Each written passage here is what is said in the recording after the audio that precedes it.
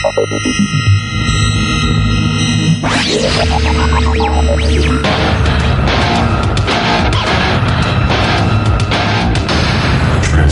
Chronicles: The Marvel Years. Hello and welcome back to Transformers Chronicles. I am Delvin, aka The Dark Web. And in case you're new to the show, welcome. And let me tell you what this thing is all about. We are going for a wild, crazy ride chronicling the awesome, wacky, and sometimes corny world of Marvel Comics, the Transformers. But I will never be going at it alone. I mean, who wants to just hear me talk? Let's meet people you might want to hear talk. First up, we have our Transformers expert, the lesser half of Married Watching Cartoons, and the Rod Pod, the provider of knowledge, Jonathan Schaefer Hames. And with that proper introduction, John, what is up? That was pretty great, Delvin. Thank you very much. Thank Yes. Well, everything's going pretty well. I've had my I know we don't list off the things that have transformed in our lives, but I have had a transformative event that started today.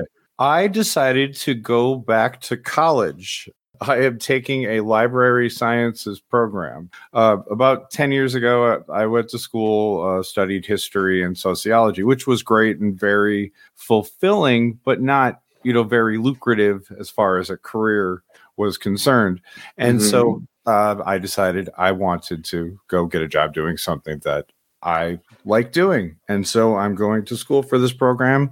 A big chunk of it I wind up getting credit for because of past stuff. So it'll be just a little over a year. And then I'll be looking for jobs in libraries and such. But today I became a student for the first time, and that was over 11 years. And it's all online, which has its benefits and detriments, in terms of things. But it's going to be interesting. So we'll see how it goes. Well, what kind of lunchbox did you bring to school today? I had to go with the way it's always been.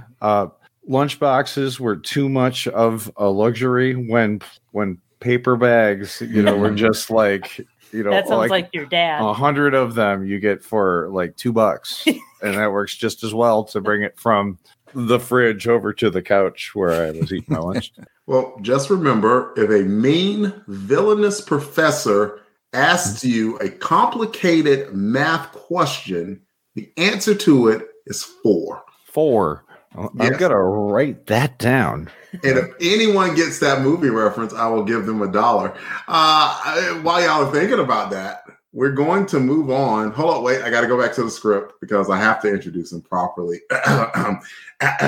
Next up, we have a guy, let's see, despite his lifelong love of comic books, has really just been introduced to the world of the Transformers. He's a little bit of a novice now. He's not brand new, novice level, since we're about at episode 31.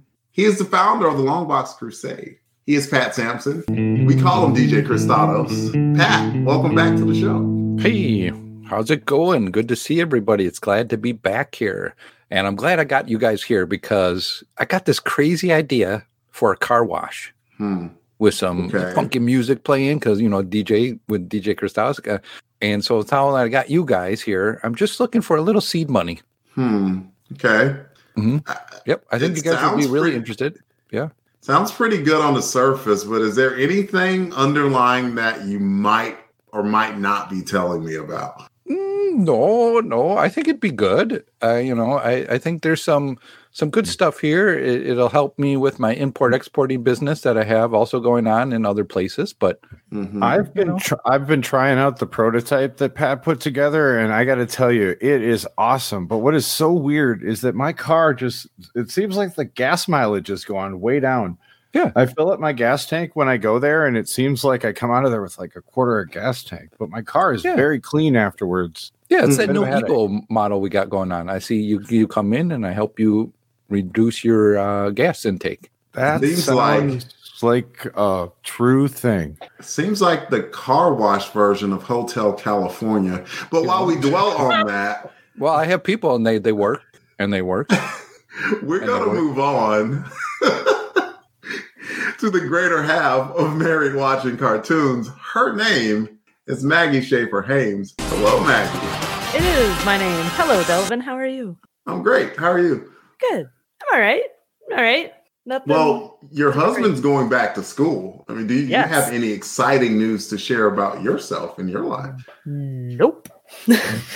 I go to work and that's my life. Although for Christmas, John did make the mistake of buying me a physical copy of Horizon Zero Dawn, which is my favorite PlayStation 4 game. So I've been playing that. She keeps restarting it.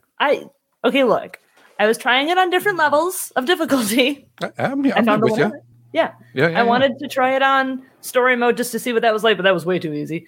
And then I tried it on normal, and I'm like, nah, it's not like too hard, but it's hard enough that it's just a pain to get from place to place. So I didn't like that. So I went back to easy, and I'm just playing it again on the mode I played it on in the first place. But I love that game. Mm-hmm. And the sequel comes out February 18th, and I'm very excited for that. I plan on taking an extended weekend and kicking John out of the apartment. I've kind of done the same thing. Play that game. Nope. Just me. I've kind of done the same thing with Pokemon Brilliant Pearl and Shining Pearl and Brilliant Diamond. Ooh. Where I've started it and then I'm like, oh, I don't like where I got with this one, so I'm going to redo it again. And yes. I do the same thing with my Pokemon games too. I'll just start back at the beginning. I'm like, nah, I'm not digging this. I did it with Morrowind. Also, I got to a point where I just realized, but that was because I didn't like the character class I'd chosen, so I just went back and read. Yeah. There's nothing wrong with it. It's just I've seen the same fight with the same opening like 5 times. Now. 5 times, and the storyline. I love the game. It's one of my favorite games I have ever seen or played. Yeah. But the story that gets unfolded, because it's a post-apocalyptic thing that's really well realized. But when you start to learn the story, and I will not spoil, about how our world ended to get to this, it is so bleak. And the way that you learn about it is so awful. And Maggie's going to just keep playing it over and over again because she likes to kill robotic T-Rexes with fire arrows. Well, yeah. I mean, the story is, the storytelling is fantastic. Mm-hmm. It's a great story. It's very sad, but Which game is this again? It's called Horizon Zero Dawn. Okay.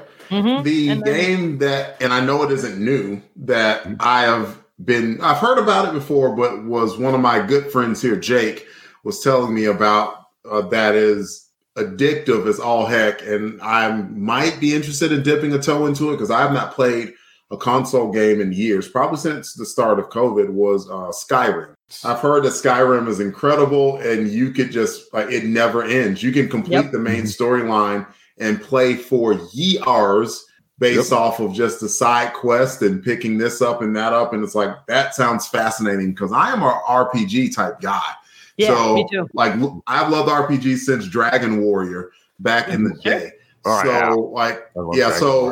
So hearing about that's cool. I'm glad that you have your game to enjoy because otherwise, Maggie, just doing work day in, day out, same thing over and over again is akin to being, I don't know, hypnotized. Nice. I see what you did there. You brought it all around. You brought it full circle. I had that transition, but I'm going to ruin my own transition because I didn't talk about myself. Very quickly, very, very, very, very quickly. I am doing the 75 hard challenge, and I saw a friend of mine do it. Some guy, Andy Frisella, some special forces, something, blah, blah, blah, or the other. You have to go 75 straight days of 2 workouts a day. One of them has to be outside. Read 10 pages out of a book, nonfiction. You have to drink a gallon of water a day. You have to have a diet and stick to it. And no cheat meals, no alcohol. 75 straight days. And I said, what the heck? I'm going to give it a shot. And today is day 22, 23. Nice. And it's not bad. It actually has been really, really freaking cool. I've enjoyed the heck out of it. So awesome. It is a very slow transformation. So so technically, and I have no idea what's going to come up at the end. It just seemed like something tough, seemed like a challenge, a good way to kick off a year. So I gave it a shot, or am giving it a shot. I like that. I'm going to do that in the spring. That's awesome. To have that kind of motivation and just like, I want to do this, so I'm going to do it. I'm not really like that all the time. Sometimes I'm like, I want to do that 5 years later. Oh, yeah. I saw my buddy Sean did it, and then his wife did it. And it made me, he made me smile with it because he's like, dude, it's like, I'm reading books. I'm actually reading books. Because it's just, because it's crazy. It is crazy the amount of things, the amount of time that you don't devote to yourself. You devote it doing things, but you don't actually spend time on yourself and developing yourself. And this is forcing me to do that. And I'm enjoying it. I'm really enjoying it. It's a process, and I'm actually enjoying the process. All right. So with all of that happiness and brightness out of the way, purpose of this podcast, we'll be tackling all of Marvel's Transformers comics in order, starting with issue 1 and working our way to the series end at issue 80. We will answer any questions that are brought up to the best of our ability and see how these books we loved as a kid hold up to our cynical adult eyes. This podcast is guaranteed to be, you guessed it, more than meets the eye. So John, Maggie, Pat, it's the car wash of doom right after this promo. Car wash of doom. The Transformers will return after these messages.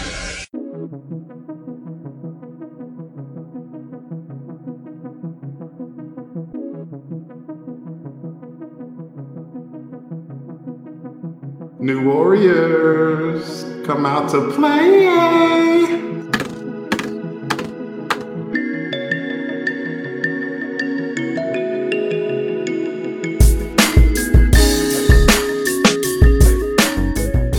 Come Out to Play, a New Warriors podcast, is streamed live in front of an internet audience. You can join in on the live stream and chat every second Tuesday of the month on YouTube, Twitter, and Facebook. Just search for and follow Longbox Crusade. New Warriors, come out to play.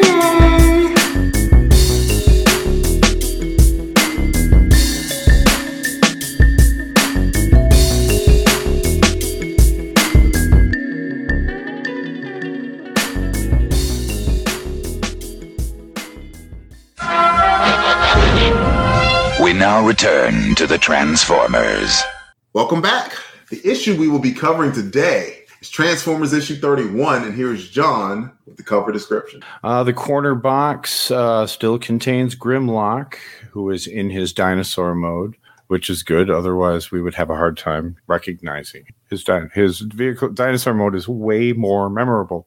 The Transformers logo is in basic white, and the more than meets the eye aspect of it is in black, which offsets the solid yellow background pretty well.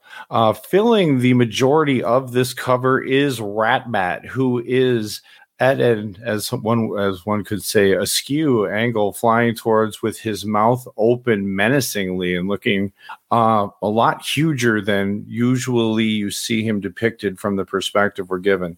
In his talons, we find Buster Witwicky being held helplessly, one arm attempting as if to hold him at bay, the other arm holding a crowbar, ready to tear one into Ratbat. Buster's girlfriend, Jessie, is holding on to his waist from below as if attempting to pull him away. In the background, a car. In the background, we notice that we are in the interior of a gigantic warehouse-sized car wash. We see a yellow taxi cab-ish sedan being washed in the background and standard roller accoutrements. If we look really close on the pipe, we can see the last name of the person who drew this, and that would be Budiansky, as in Bob Budiansky, who also wrote this issue. One of the most famous or infamous, depending on your point of view, issues in the entire series. And that is this cover. And man, it is something. There is definitely a lot going on in it. I will say that this cover apparently is, or at least this issue, was the favorite of current Transformer artist Nick Roche. who got to reimagine it in the Transformers Generations series, which reprinted a lot of old ones. This issue has enough just of the collective memory to get reprinted in that he redid this to make it look way more like the original Star Wars poster, kind of keeping this sort of thing with her as Leia holding on to his waist like this, and him holding the crowbar more like a lightsaber. This is a pretty interesting cover. I am not quite sure what I think of it yet. I hope I get to listen to you guys talk about it before I'm asked to rate it. So I'll give it back to you, Delvin. And I'm going to pass the potato to Maggie. Maggie's brand new to this, I believe. She was looking forward to this eccentric issue, and it starts with a very striking cover. What do you think about it? I really like the cover. I like the action. I like the perspective. I like the colors. It's one of the few parts of this book that has a background color, incidentally. But I do really like the cover a lot. I like the detail too. The car with the car wash. They're in the car wash of doom. I think it's great.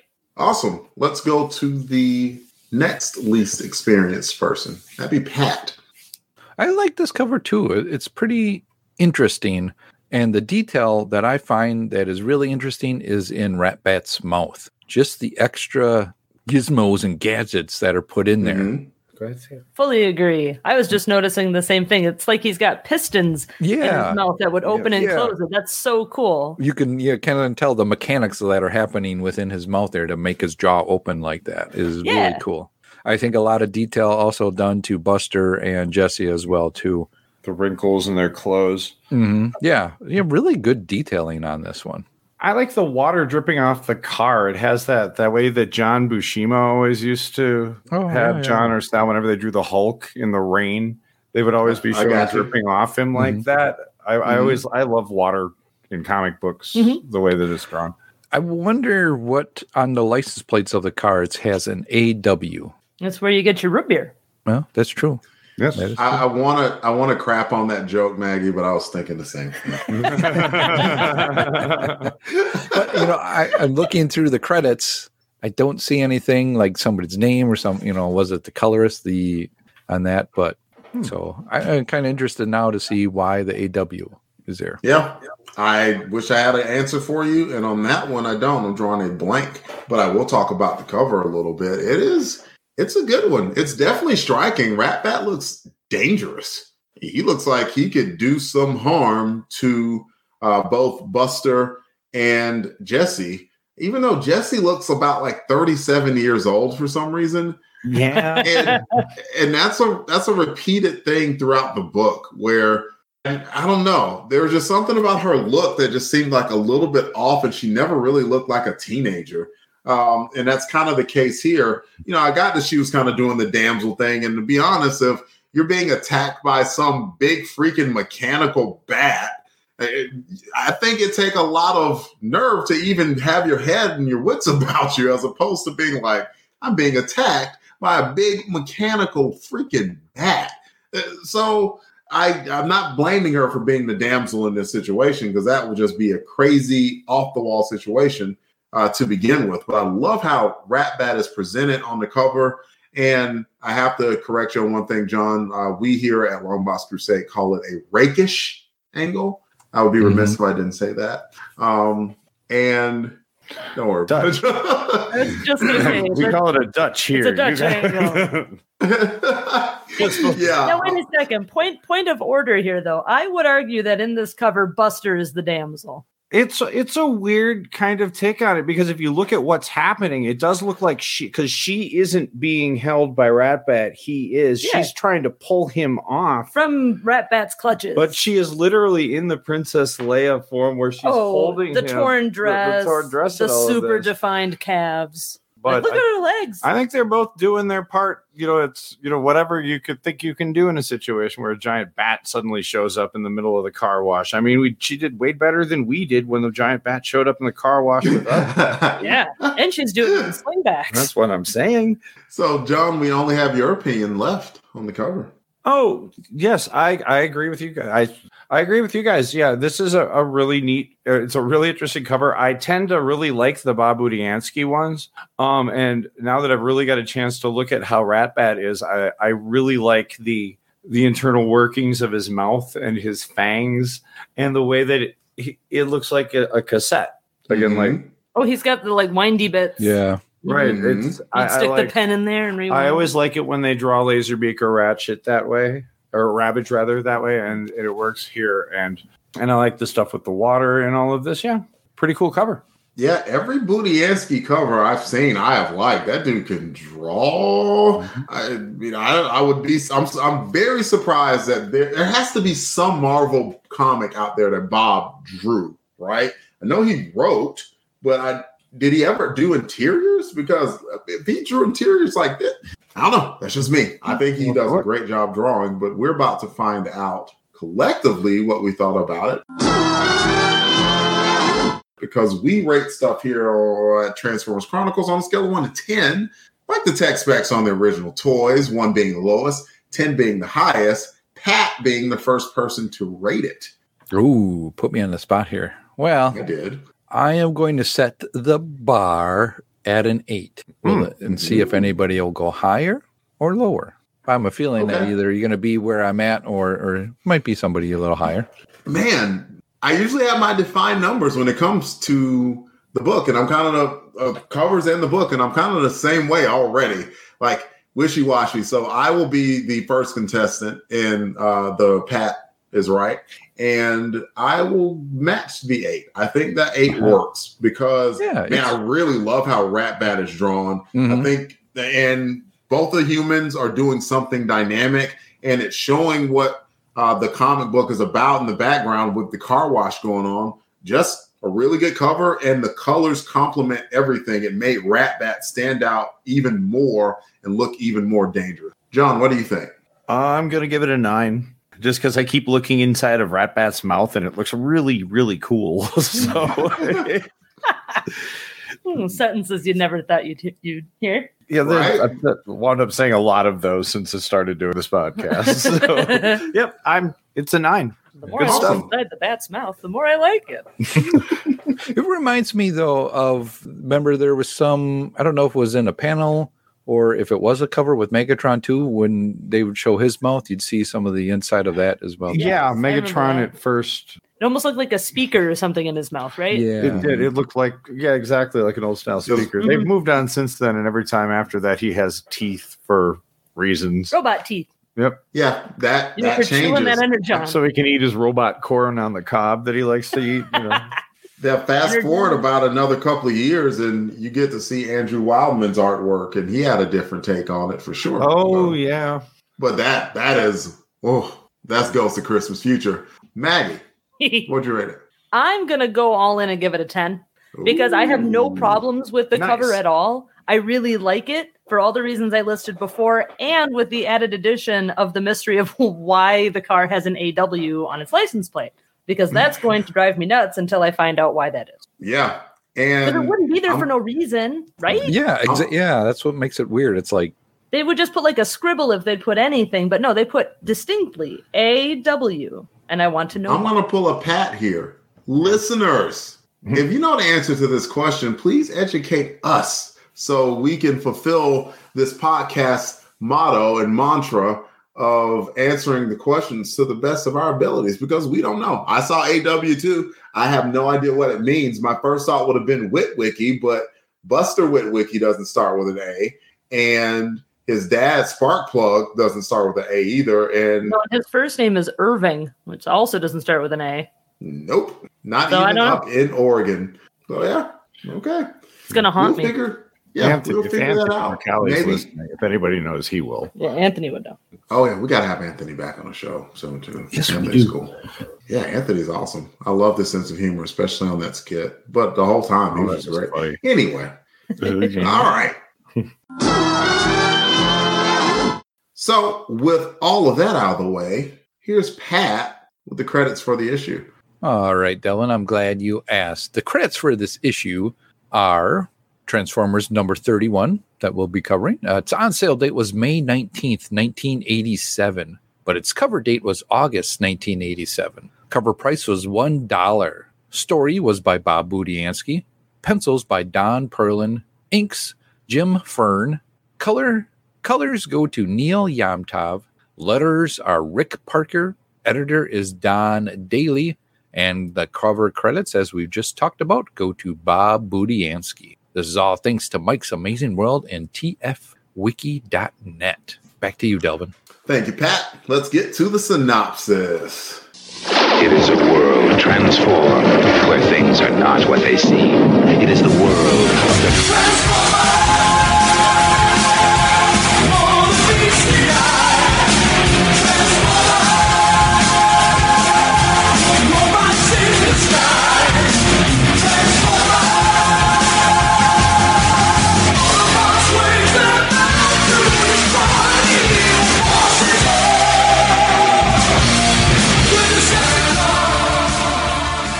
The title of this issue was Buster Witwicky and the Car Wash of Doom. Okay, I didn't grow up watching movies, and I have yet to sit down and watch one Indiana Jones movie. Nope, not even that one. Stop looking at me. It won't change the truth. Anyway, just know that I understood the title was from Indiana Jones, and I wouldn't insult the movie by trying to weave a movie I know jack diddly about into this synopsis. You're welcome. Rat Bat's big plan has been unleashed. Get a brainwashed Jimmy Blackrock to open up a franchise of car washes designed to brainwash its customers into driving to a separate location where they would dump their fuel into Decepticon repositories. Unfortunately for the Decepticons, they chose the Pacific Northwest, specifically Oregon region, home of Buster frickin' Witwicky and Sparkplug and Jesse and O. Yes! Wait, no O? Oh. My bad. Buster ends up foiling the plan thanks to some quick thinking, toughness, and the fact that the Decepticons decided that probably the most successful fuel consumption operations they've ever concocted was defended by two of Soundwave's tapes. LOL.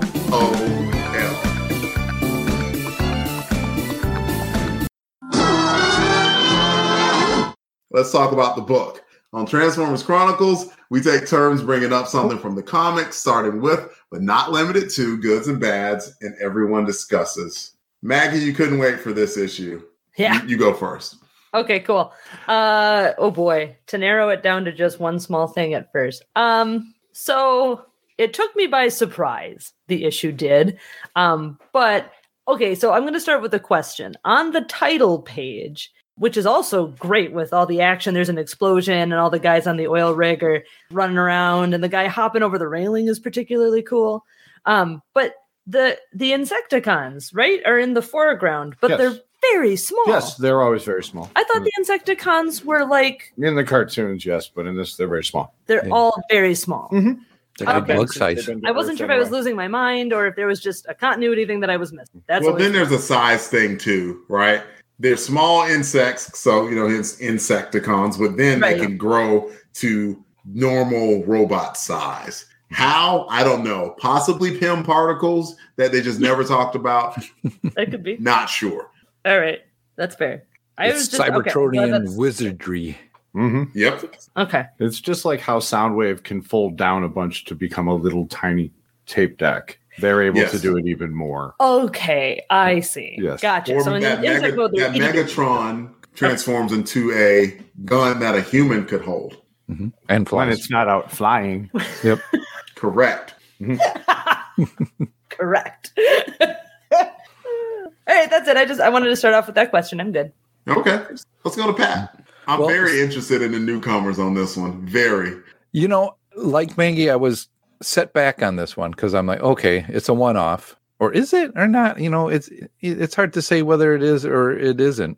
And so I'm like, okay, oh look, Buster's back. All right, well, this should be a good one. But I really like the title sequence and the play on Temple of Doom that they have going on here. But it did draw me in because what's really in here is a story of Rat Bat and his plan that he's been unfolding and working on here. Yeah. That it's all coming together, which is kind of a cool way that, it's like, hey, this rat, he's working his way up to the top. He's got this pyramid scheme that he's been doing. and is like pretty cool. And then I didn't understand how he was doing it, but then once you learn, it's like, oh, okay, he was hypnotizing these people to go and do this. It's interesting and silly, but fun. Yeah. Crazy idea, and it's like, okay, I can see that happening. I completely agree. Yeah, it's silly and it's fun. It's a great villain plan, is in my opinion. Anyhow, I think it's evil car washes that hypnotize. Absolutely, it absolutely is 1980s cartoon, right? Oh, sure. God, yeah, Sure, yeah. I actually had never read this one before doing this either. Cool. I had never on this. I thought I had, but I realized through it, I'm mistaking it for the next one with the used cars. Mm-hmm. I was mistaking it from that one. I had never read this one. I sure have heard a lot about it over the years. This back on in the dark days before the World Wide Web, there were message boards. Then people would talk about the Transformers and the Transformers comic books there. And that's where we all learned a terrible way that we communicate online still to this day. But this issue was hugely maligned. I mean, to the point that Bob Budiansky jokingly brings it up to this day in convention appearances about how strange the fandom is to him. My question was, you wrote a lot of stories that have like really wacky things in them, like Mechanibals and like the carnival in space. Did you have like a favorite, really just wacky thing you put into some of your comic books? Wacky, my wacky scale. What was my top of my wacky scale? I mean, I guess, in reading fan comments over the years, the story that stands out as my most notorious wacky setting was the car wash of doom. That seems to have gotten a lot of reaction over the years, at least in the early days of the internet. But I was just having fun. So next. So I was reading it, and I know I wasn't going to judge Bob badly if it was bad and all this. Everybody has an off one and this stuff. And I read this, and I absolutely love this issue. I love this issue from beginning to end. This plan is like Cobra Commander from the cartoon level gollywhackers, and I am absolutely for it. If you look at it, it doesn't make any sense, especially in terms of the third of a 3-part issue plan.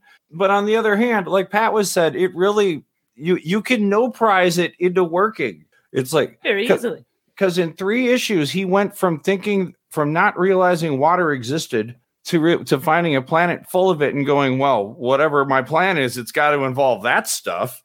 But I think pretty much he must have, when he mind controlled GB, I believe that basically this was GB's plan. This was going to be GB's next business plan, minus the mind control and stealing of gasoline, I think.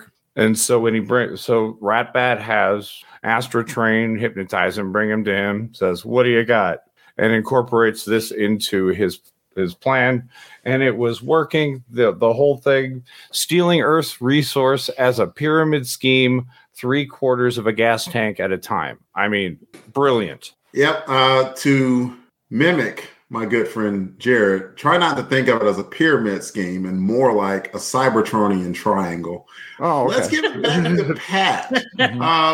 Pat, what do you have? What's your next round of your high-low or whatevers?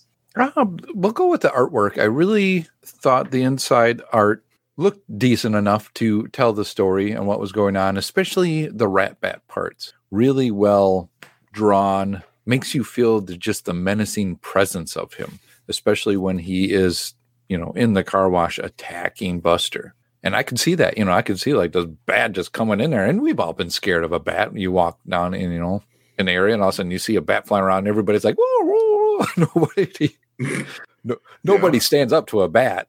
No. Until you once you figure it out, it's like, oh, what's that? Oh, okay. Then you start to go, okay, I can take this thing and just, help get it out of the house again. But I really enjoyed the artwork in here. We have heard of John and Maggie's harrowing tale of getting a bat out of the house. Yes, we just had to relive it right now. Flash before our eyes. Shudder.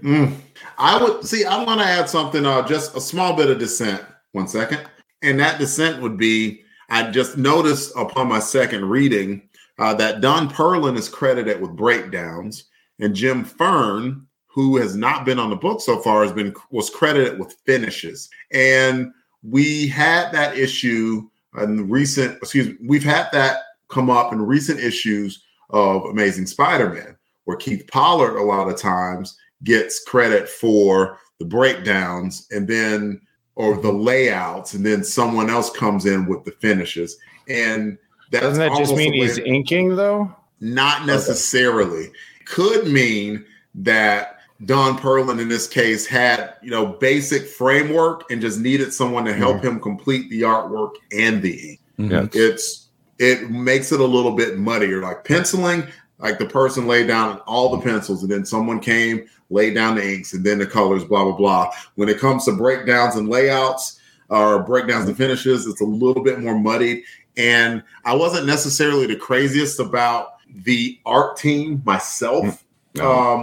But there's some pages that were okay, but Don Perlin, like last issue, for instance, right.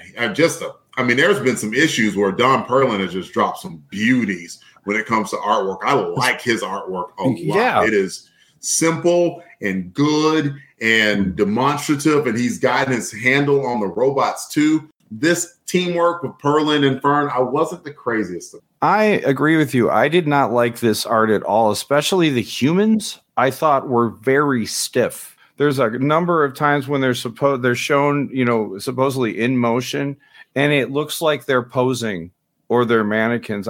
There are parts of it I did like, as like Pat was saying, the stuff in the car wash. And here's something that you're probably not going to hear me say too many more times, so everybody buckle up. But I really liked Nel Yomtov's coloring for the scenes inside the car wash. All right.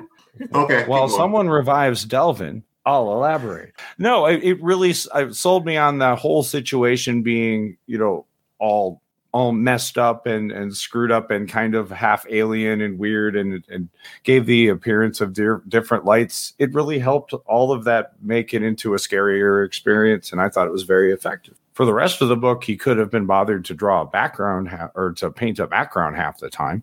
Yeah, something about that. Of course, that a book is kind of being rushed when you start seeing page after page of lack of background, like even the very first page, where they're on the ocean, and they did bother to draw a little bit of the ocean, but come on, you can even draw a blue sky there and a cloud, yeah, or maybe a sun perhaps. So, but Pat liked the art. I was on it. John was on it. Maggie, what do you think? Art is kind of a secondary thing for me because I really like the story. I find myself having to go back and look at panels because I forget to actually look at the art as I'm reading. But I will say that when I got to the first bit inside the car wash where it's Buster and Jesse, I thought that was really cool. And the heavy metal music that plays inside the car wash.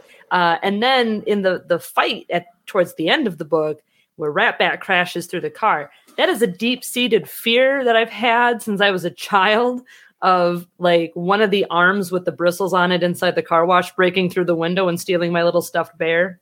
And that's kind of always stuck with me. I don't mind the car wash, especially when you get the one with all the pretty colored soap. But I get a little anxious. I'm like, okay, it's real small. If something goes wrong, you don't have a lot of places to run. Like, what am I going to do? So it kind of triggered that in my head a little bit. But in a good way, though. It kind of made me chuckle at myself. This giant bat shoving its head in its car. And I'm like, oh my God, it's my nightmare come true. Mm-hmm. Yeah. I don't know. The art didn't really bother me. It didn't really do too much for me. I did notice the lack of skies, and that was kind of obnoxious. So it's just blue. Like I could help others. Blue.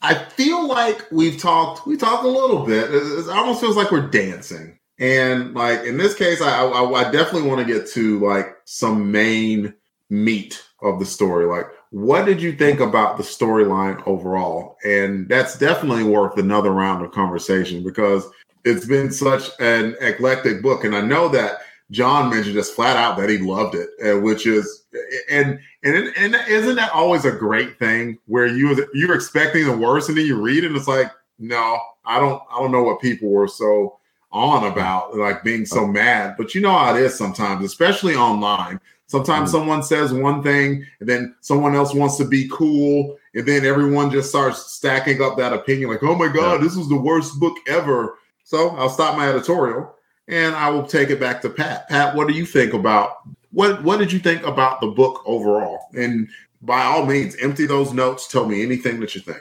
Oh, like I said before, I think it was a decent story. And when you look at it in the bigger grand scheme of it all, you know, this thing was being planted 2 issues ago, right? And into the last issue of what that package was that got here. And so now you see what Rat Bat was kind of thinking of his plan and how it just grew over the last 3 issues. I thought that was really cool. And you can see that character being built up to somebody who's really smart, plans things, and works to see it through, because he was even putting down Shockwave. It's like, no, you just got an empty tanker. What's going on here? Blah, blah, blah. All this stuff going on. I'm like, this is really cool. And then you bring back Buster in a way that we haven't seen in a long time. So it was kind of neat to see Buster and his dad back together again. I don't know if they're going to stay around, if they're in other issues now. Are they bringing him back for a while? We'll see. We will see. Stick a pin in that. We will see. You know, and just to see his still relationship with Jesse coming together. And, you know, obviously he's been a busy guy and can't see the forest for the trees. You know, hey, you got somebody that wants to be with you. Stop working. Go back through that car wash again. He had to work, but maybe he needed to split his time up between working and make a little bit of time for a girl who clearly is enamored with him. To see GB get kind of taken over real quick like that, I was like, that was one thing that kind of took me for a loop on that one. But I mean, you can't question the power of the stroboscopic opticon. Those are 2 fun words to say, by the way. Like, you should try it. I mean, there's just a lot. I think there's an age limit. I think anybody over the age of 45 or 50 is something you probably need to get done. Please consult your doctor if you have problems with the stroboscopic opticon. John, have you gotten your stroboscopic opticon check? I'm waiting for my insurance company to get back to me as to whether or not the copay covers it. But they are the worst. But what I love about Rat Bat is that he's Bob Budiansky. If we ever get to talk to Bob Budiansky, I'm going to ask him which bureaucrat it was that he interacted with who inspired Rat Bat, because he's great. He's a bully who doesn't have, that much physical prowess against regular Transformers. And he comes into your situation, like, I'm sure we've all had this happen in various degrees in our life. I'm sure this happens in the military. It happens in business, in food service, especially. It's the guy from corporate or the guy from afar who shows up out of nowhere, and due to some sort of bizarre structure of how the command structure works, it's unclear about where they sit, and so nobody can say anything, but they're just wielding their position like a suit of armor and making all of these demands and doing anything, and you're like, and Shockwave, who has 12 plans before breakfast, is completely stymied because basically of the ultimate failure of his plan, which is, of course, I'm surrounded by idiots who can't figure out the difference between a full tank and an empty tank. Yeah. But it's great. He shows up and does this, but I love, it's just the bully aspect was what kept coming back to me on it, because the moment he's dealing with people smaller than himself, he's like, using them in ways that he can lord over them.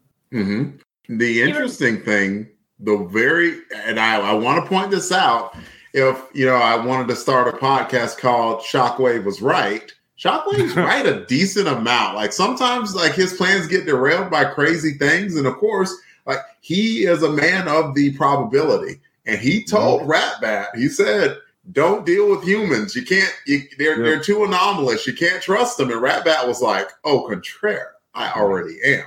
Yep. I'm a rat. I'm flying around. I used to be a tape, see? And I'm going to bring another tape with me. Right? And together. Shockwave was right on that part of it. But Maggie, go ahead. You have important things to say. Oh, I don't know about that. Ratbat kind of reminds me. I was just thinking of the food inspector in Bob's Burgers, or any Hugo. Yeah, or any HR lady who clearly doesn't get to exert enough power in her personal life, so exerts every ounce of it she can on the people at work. Every HR person I've ever worked with. One of the things that stood out for me in this book was Buster, because at the beginning of the story, he's like, my dad had a heart attack and now I have to spend all my time helping him at the car wash and the gas station and my life sucks. And I was like, quit whining, your dad's alive. But he did point out that he did say the thing about like not hanging out with the Autobots anymore because it's bad for his dad's health. I was like, well, that's kind of sweet. Also bad for his, frankly. I mean, they're always putting chips and things in his head. High chance of death when hanging out with Autobots. But then, like, by the end of it, he was going hardcore. He was ready to throw down with Ratbat, just mano a mano with a crowbar, and I had a lot of respect for him. He kept fighting against Ratbat. All those times that he hung out with the Autobots, he was picking up on skills and things. And I also, as an added bonus, I thought it was really cool that Jessie, in the end, is the one that comes in and saves him by running into Ratbat with her car. Although it's a little odd that his choice was not to get in the car, but rather to climb on top of the car. Yes. I thought that was kind of an odd choice. I'm like, why didn't he get in? But he's like, he's got that hero, or I don't want to say hero pose, but he's got, I'm going to ride the hood of this. Yeah. It's to use get in, and then he's on top of the car. And I'm like, do you have brain damage? Yes, to use kid slang, he was on one. That's what was going on. I mean, he had just gone through the car wash. He almost had his brain scrambled. He just fought off a mechanical bat. He's having why not ride on the top of a car? You're rolling all 7s and 11s at that point. Right. He thinks he's Teen Wolf. Maybe he just saw Teen Wolf the day before. And was like, I'm gonna try that, man. Movies. He does, however, get I think the best line in the book, which is, "This doesn't just clean cars, or doesn't just wash cars, it washes brains." Washes brains. And I was like, that's a good line, Buster. That's funny. That made me chuckle. Ratbat's got a couple of great lines of his sticking it to Shockwave. Shockwave's about trying to, oh yeah, look at this, I got it. What turns out to be an empty. Where he bites the thing and he's like, I've tasted a lot of. What was the plan there? If it had been full of oil, it would have just wasted a bunch of it because he punctured the pipe with his teeth. That's how he tests it. That's what he does. It's on his wasteful. We're gonna find out a bit later. About his, what are they called? Mecha fangs? Yeah, his mecha fangs. Mecha fangs. But anyhow, my point being, Buster's arc in the story I thought was actually pretty cool. I kind of started off being annoyed by him, but by the end of it, I actually had a great deal of respect for him. It's a microcosm of Buster himself. Yes. Constantly. Wasn't he the kid that got his brain scrambled by the Optimus? Yes. Whammy? Absolutely. Mm-hmm. Maybe he does have brain damage. You got to give Buster credit. That's a kid of action. He is not afraid to leap in and defend what he feels is right. And I think that's an admirable quality. Mm-hmm. He saw that his dad was the first in line to be brainwashed. He's like, I have to do something. And he didn't even know what. It's just like, but whatever I do, I got to save my dad or at least try. And I give him a ton of credit for that. And he was kind of like the reluctant hero a little bit when he said the line about not hanging out with the Autobots anymore. He doesn't really want to get involved. He's trying to just kind of live his life. Got his girlfriend. He's got the car wash with his dad. Then he sees his dad in line to get gas siphoned. And he immediately is like, nope. All right, well, I got to get back to it then. And I'm going to have to do something about it. And he does, without the aid of any Autobots. Like, no one shows up to help him. Bumblebee's not there. Optimus There's no Autobots in this. There's no Autobots at all. It's one of, I think, 2 issues that there are no Autobots. Ratbat gets taken out by, it's not a station wagon, but some kind of sedan-looking thing. 1980s car. Generic 1980s car. The humans take care of the problem all by themselves, and I think that's kind of cool. Nice. Yeah. Now, I feel that we have covered a lot more of the issue and everything, but I could be remiss.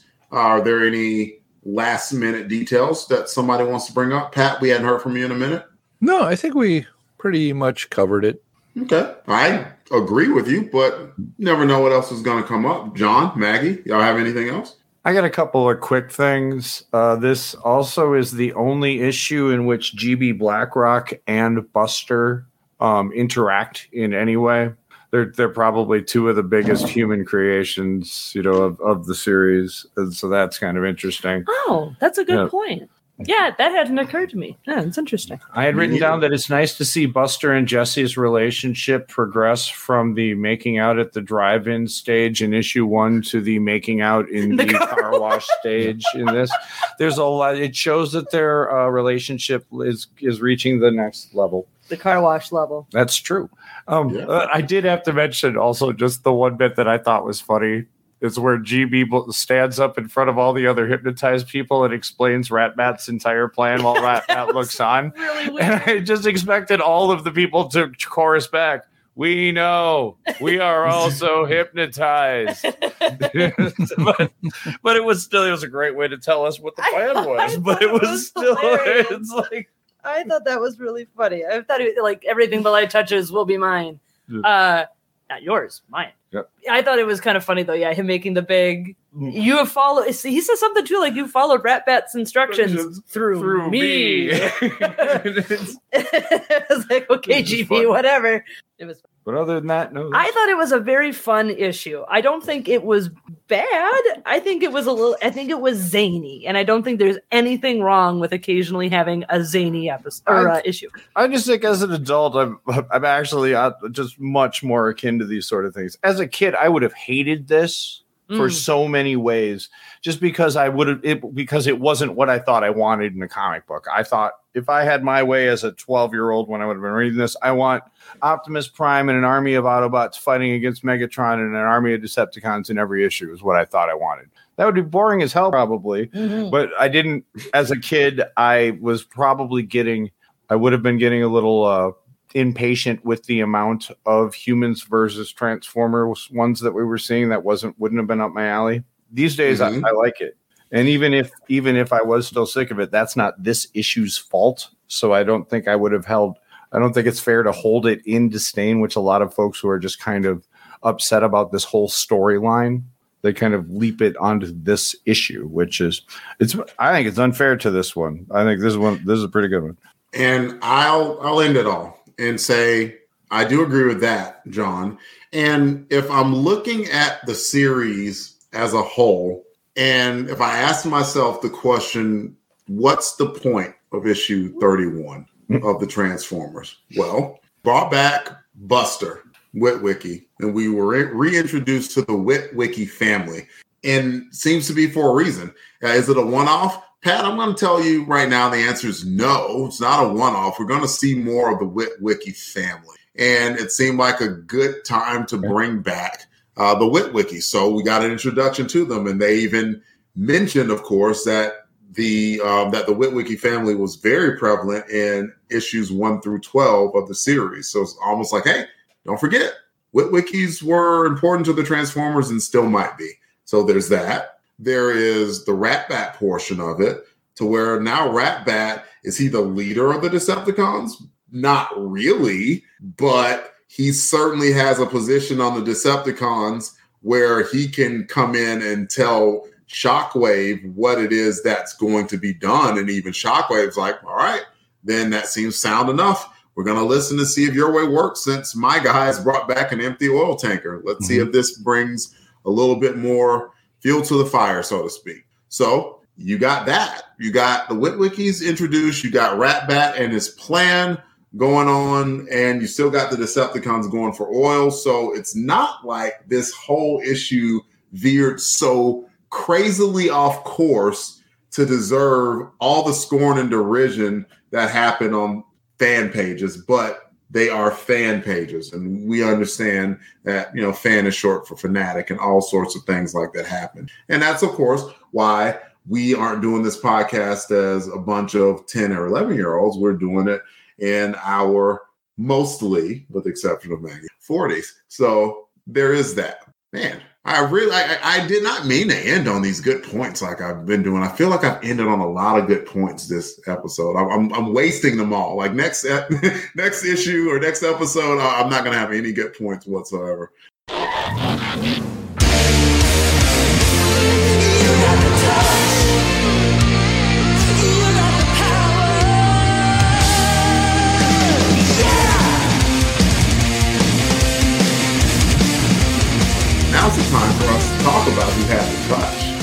talk about which character in the book stood out the most.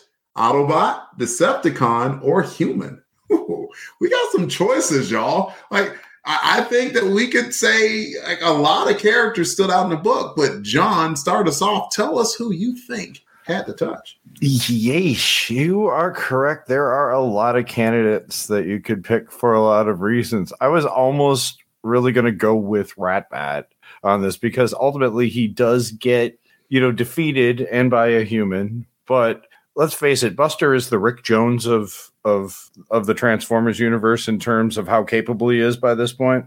Just by hanging out with the superheroes or the Autobots enough, he's just become that much better. So, if you're a little robot, losing to Buster isn't, it's not something to be that embarrassed by.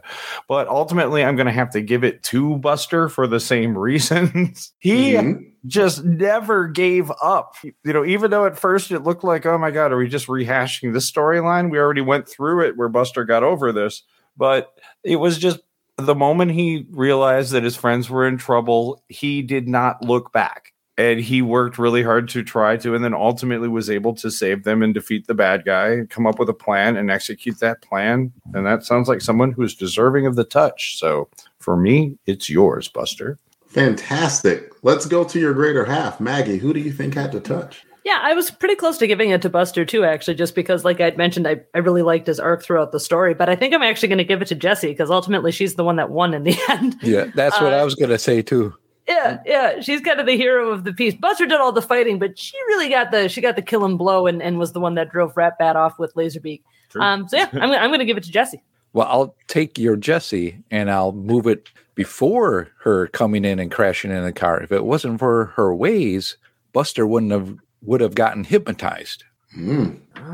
But because her kiss held more sway than a stroboscopic Opticon. I'm going to fit that in as many times as I can before this episode's done. So it was because of her that he didn't get hypnotized. Yeah, that's a good point. So what you're saying is because her kiss was on his lips. And it turned on the lights. I don't really know how that song goes, but I know that part of it. But it fits what happened in here. It fit that one line. The 1980s. In the 80s, lyrics were a means to an end. Wait, so Pat, who has the touch for you then? Jessie. Oh, it is Jessie. Okay. Well, but for her beginning part of it, otherwise Buster wouldn't have been able to do what he did. It's true. Awesome. She really is. I'm going to go with someone completely off panel. I'm going with Ratbat's intelligence team. No kidding. I was saying that before. Who in the world decided I'm going to come up with this cargo and it's going to transform into this car wash and it's going to brainwash humans because they like this rock and roll music? What? How? Who knew that? Who did he get this intel from? Whoever hooked him up with this intel was fantastic.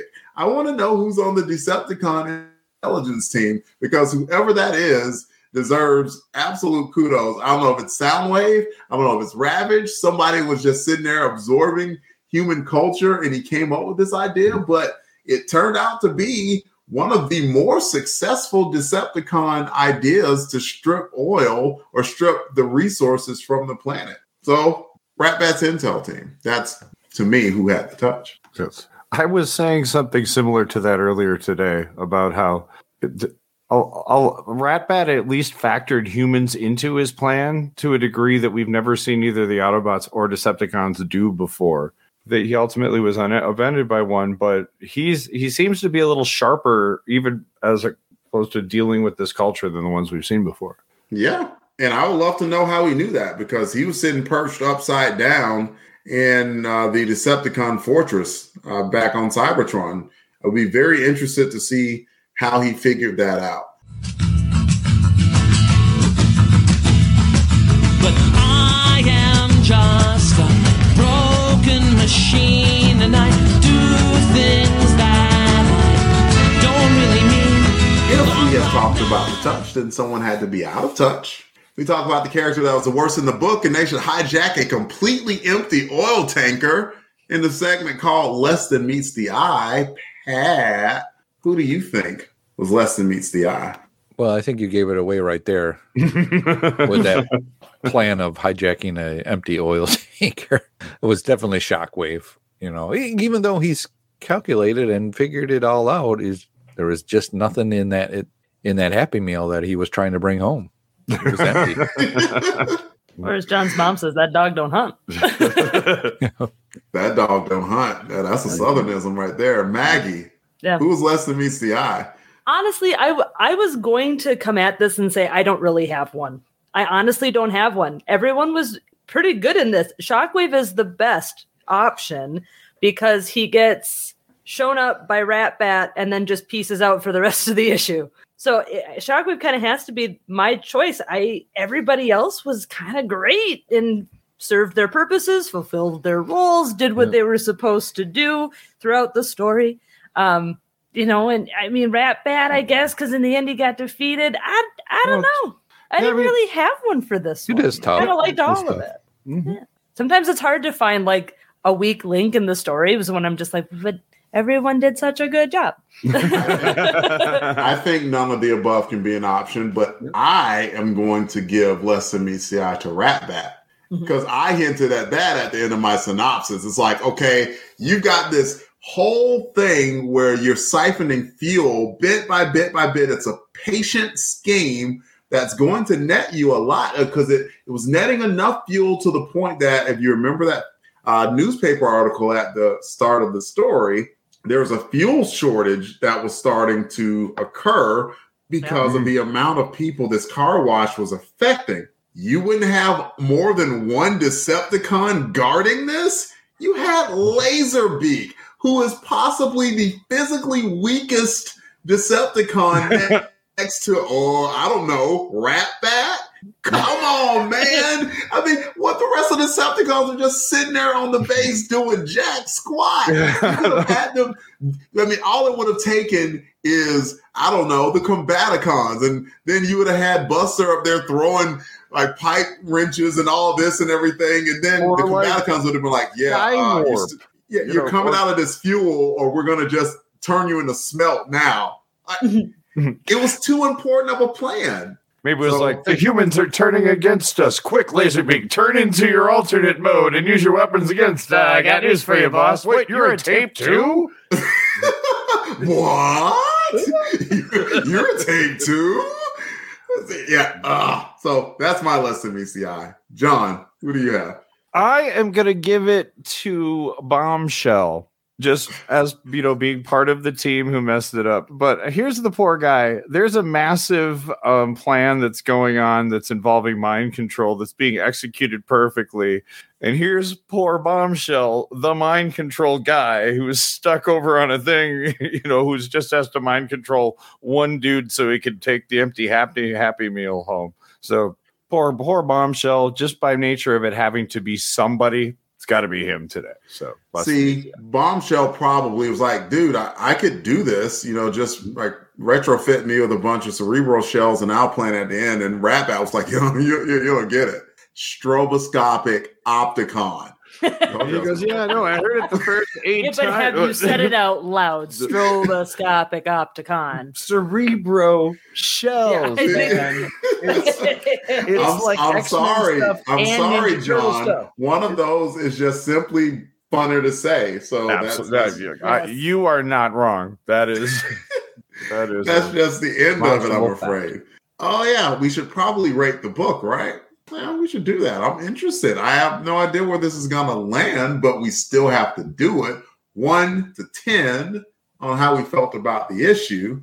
Let's start with John. John, since I thought that you had read this before. It was a case of mistaken identity. So you were first timer to the book. I was the only one who had remembered reading this book from their childhood. So I'm interested to see. What are you going to rate it? I'm going to give it a 9.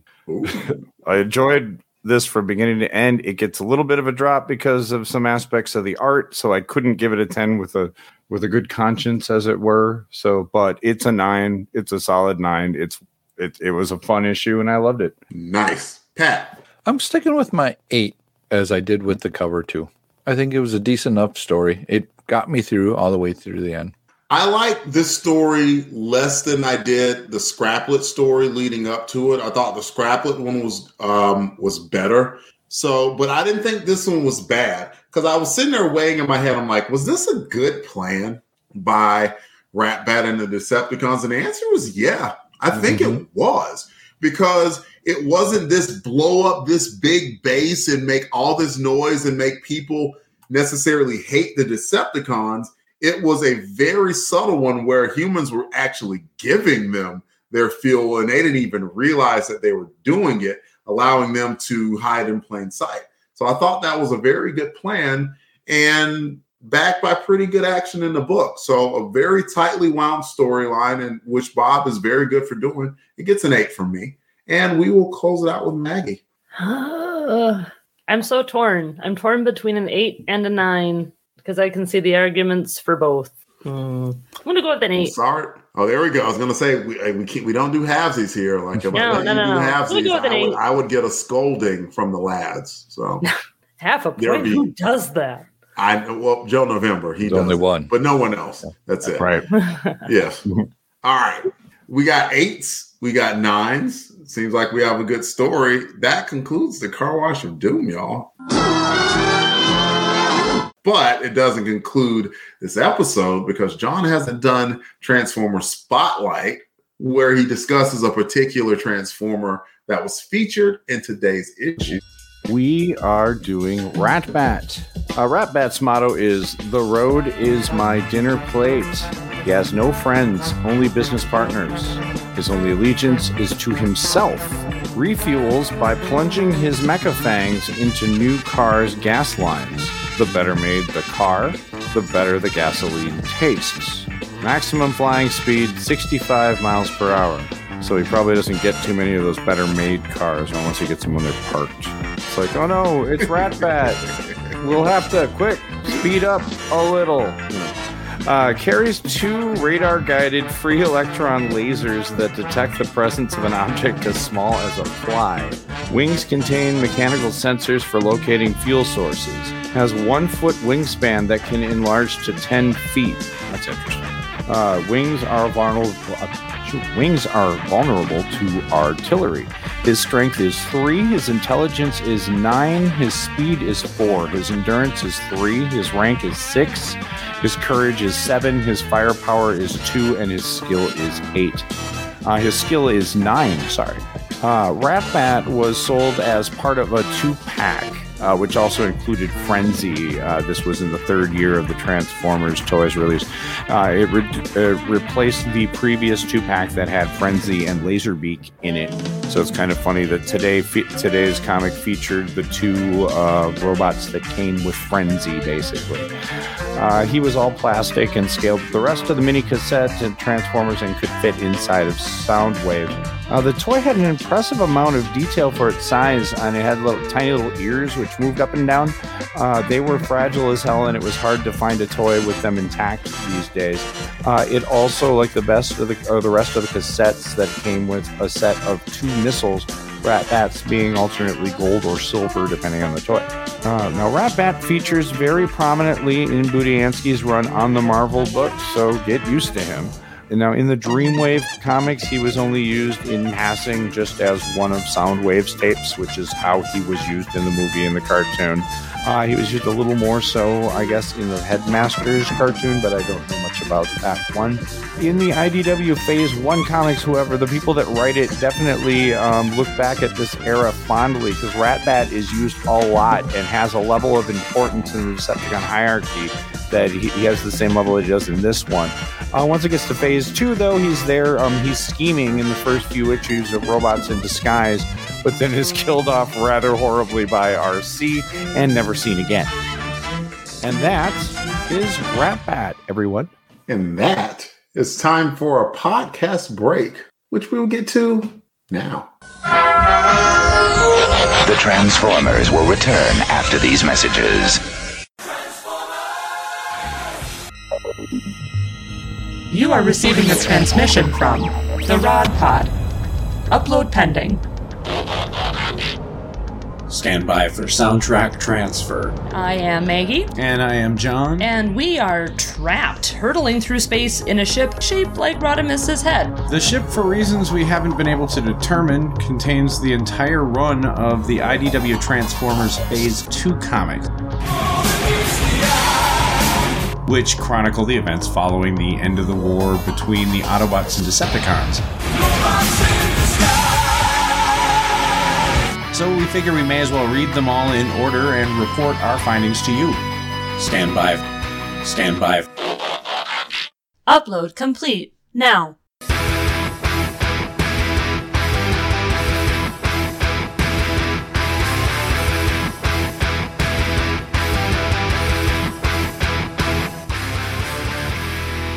The Rod Pod. Look for us at marriedwcomics.libsyn.com, at iTunes, at Stitcher, or wherever good podcasts can be found. So, till all are one. Till all are one.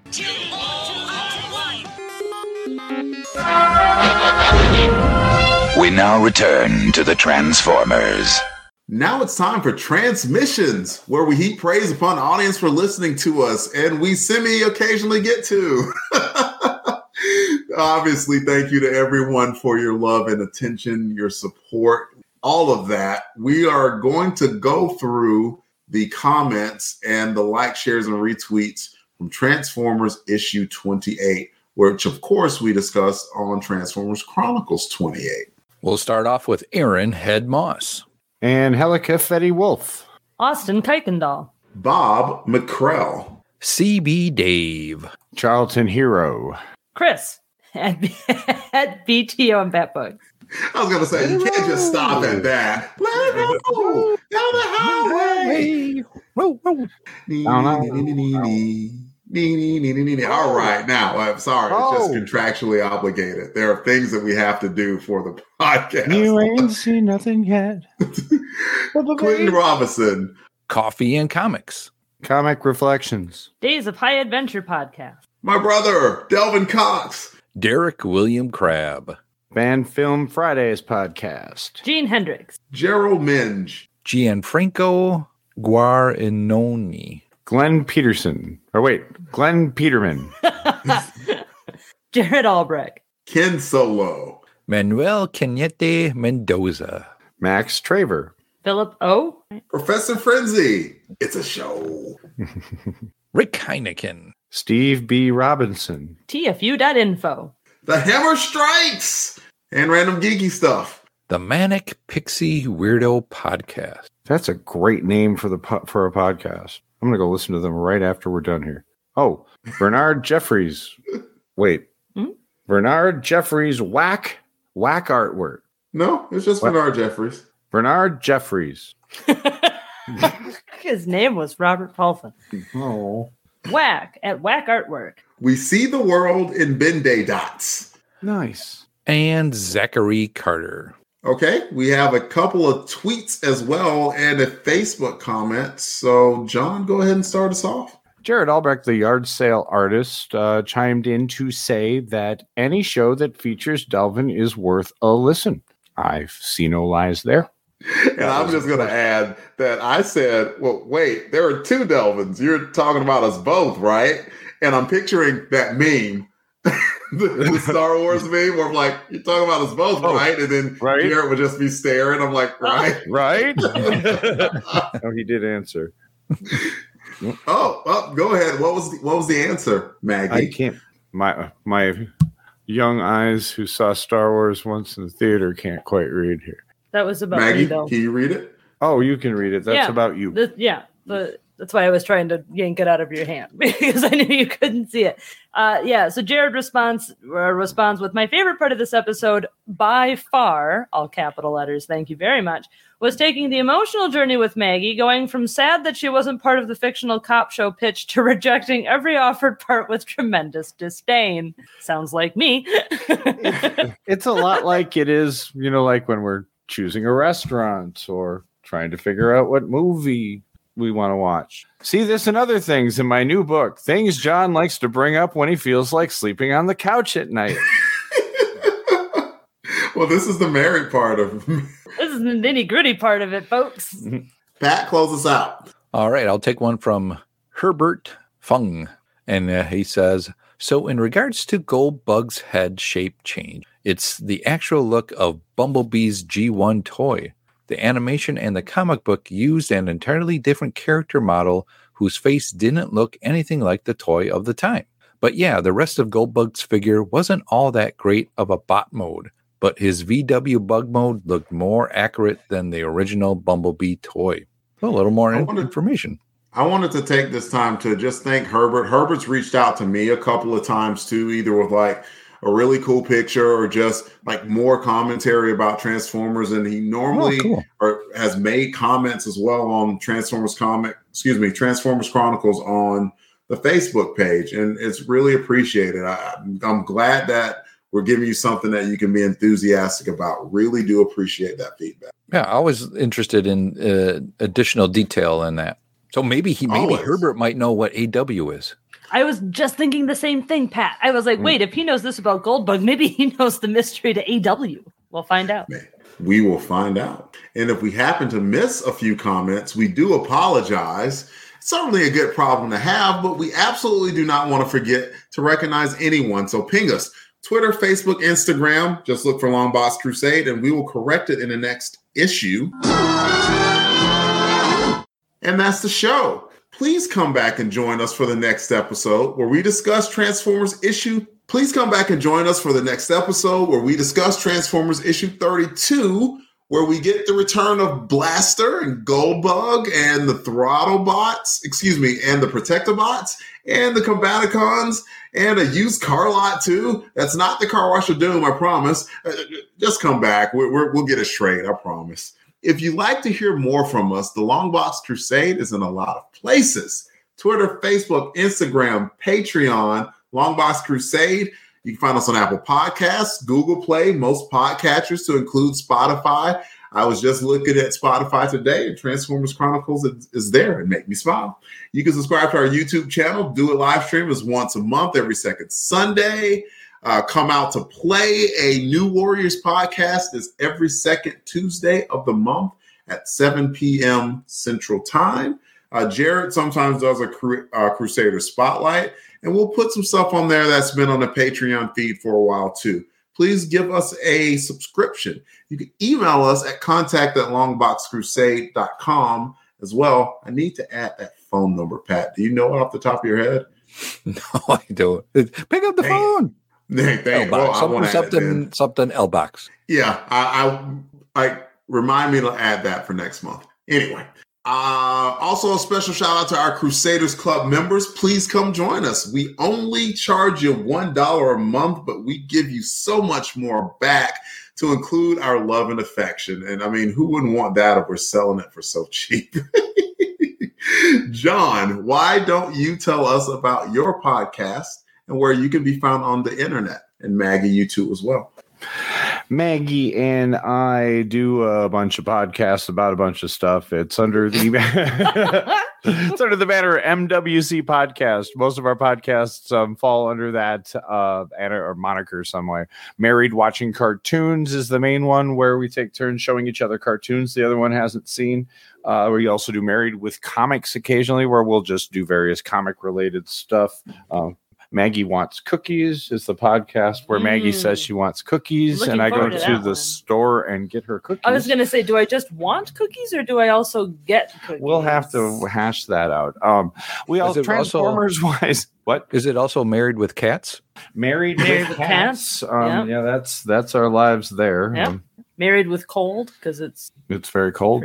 Could be Married Wisconsin Cold. Yes. Yeah, you can find us just by looking up the term MWC or Married with Comics on any given podcatcher, including Audible. Now, if you have an Audible subscription, you can look for us there, and it'll automatically download new ones for you. I'm on Twitter is the best place to find me, social media wise, at MWC_podcast. And I am at Maggie and the Rain, although I'm not really on social media these days, but kind of. Sweet. Pat, where can you be found? Well, Delvin, I'm glad you asked. You can find me on the Twitter at Christatos01. Delvin, where can you be found? I can be found on Twitter at DEE_RAY1977. Goodbye, everyone. See you next time. And remember, freedom is the right of all sentient beings. Till all are one. Till all are one. We're all like, are we saying it? What's going on? Is it? I You just have have to get it past to say it. It's in the contract. I emailed you guys I about didn't it. know if we say it after you or we say it with you. Yes. How do you not know we've been doing this for like 3 years? I think the outro music should be playing like as we're arguing with Well, I each thought other. it was like you say it Totally and then we just, we say it back to you. It's like a call and response. Call and response. Yeah. yeah. Till all are one. Till all are one. I don't feel the need to give such secrets away. You think maybe I need help? No, I know I'm right. Alright. I'm just better off not listening to All songs, song clips, and characters discussed are copyright of their respective copyright holders, and no infringement is intended, and it is for entertainment purposes only. We are just fans that like to share our love of comics.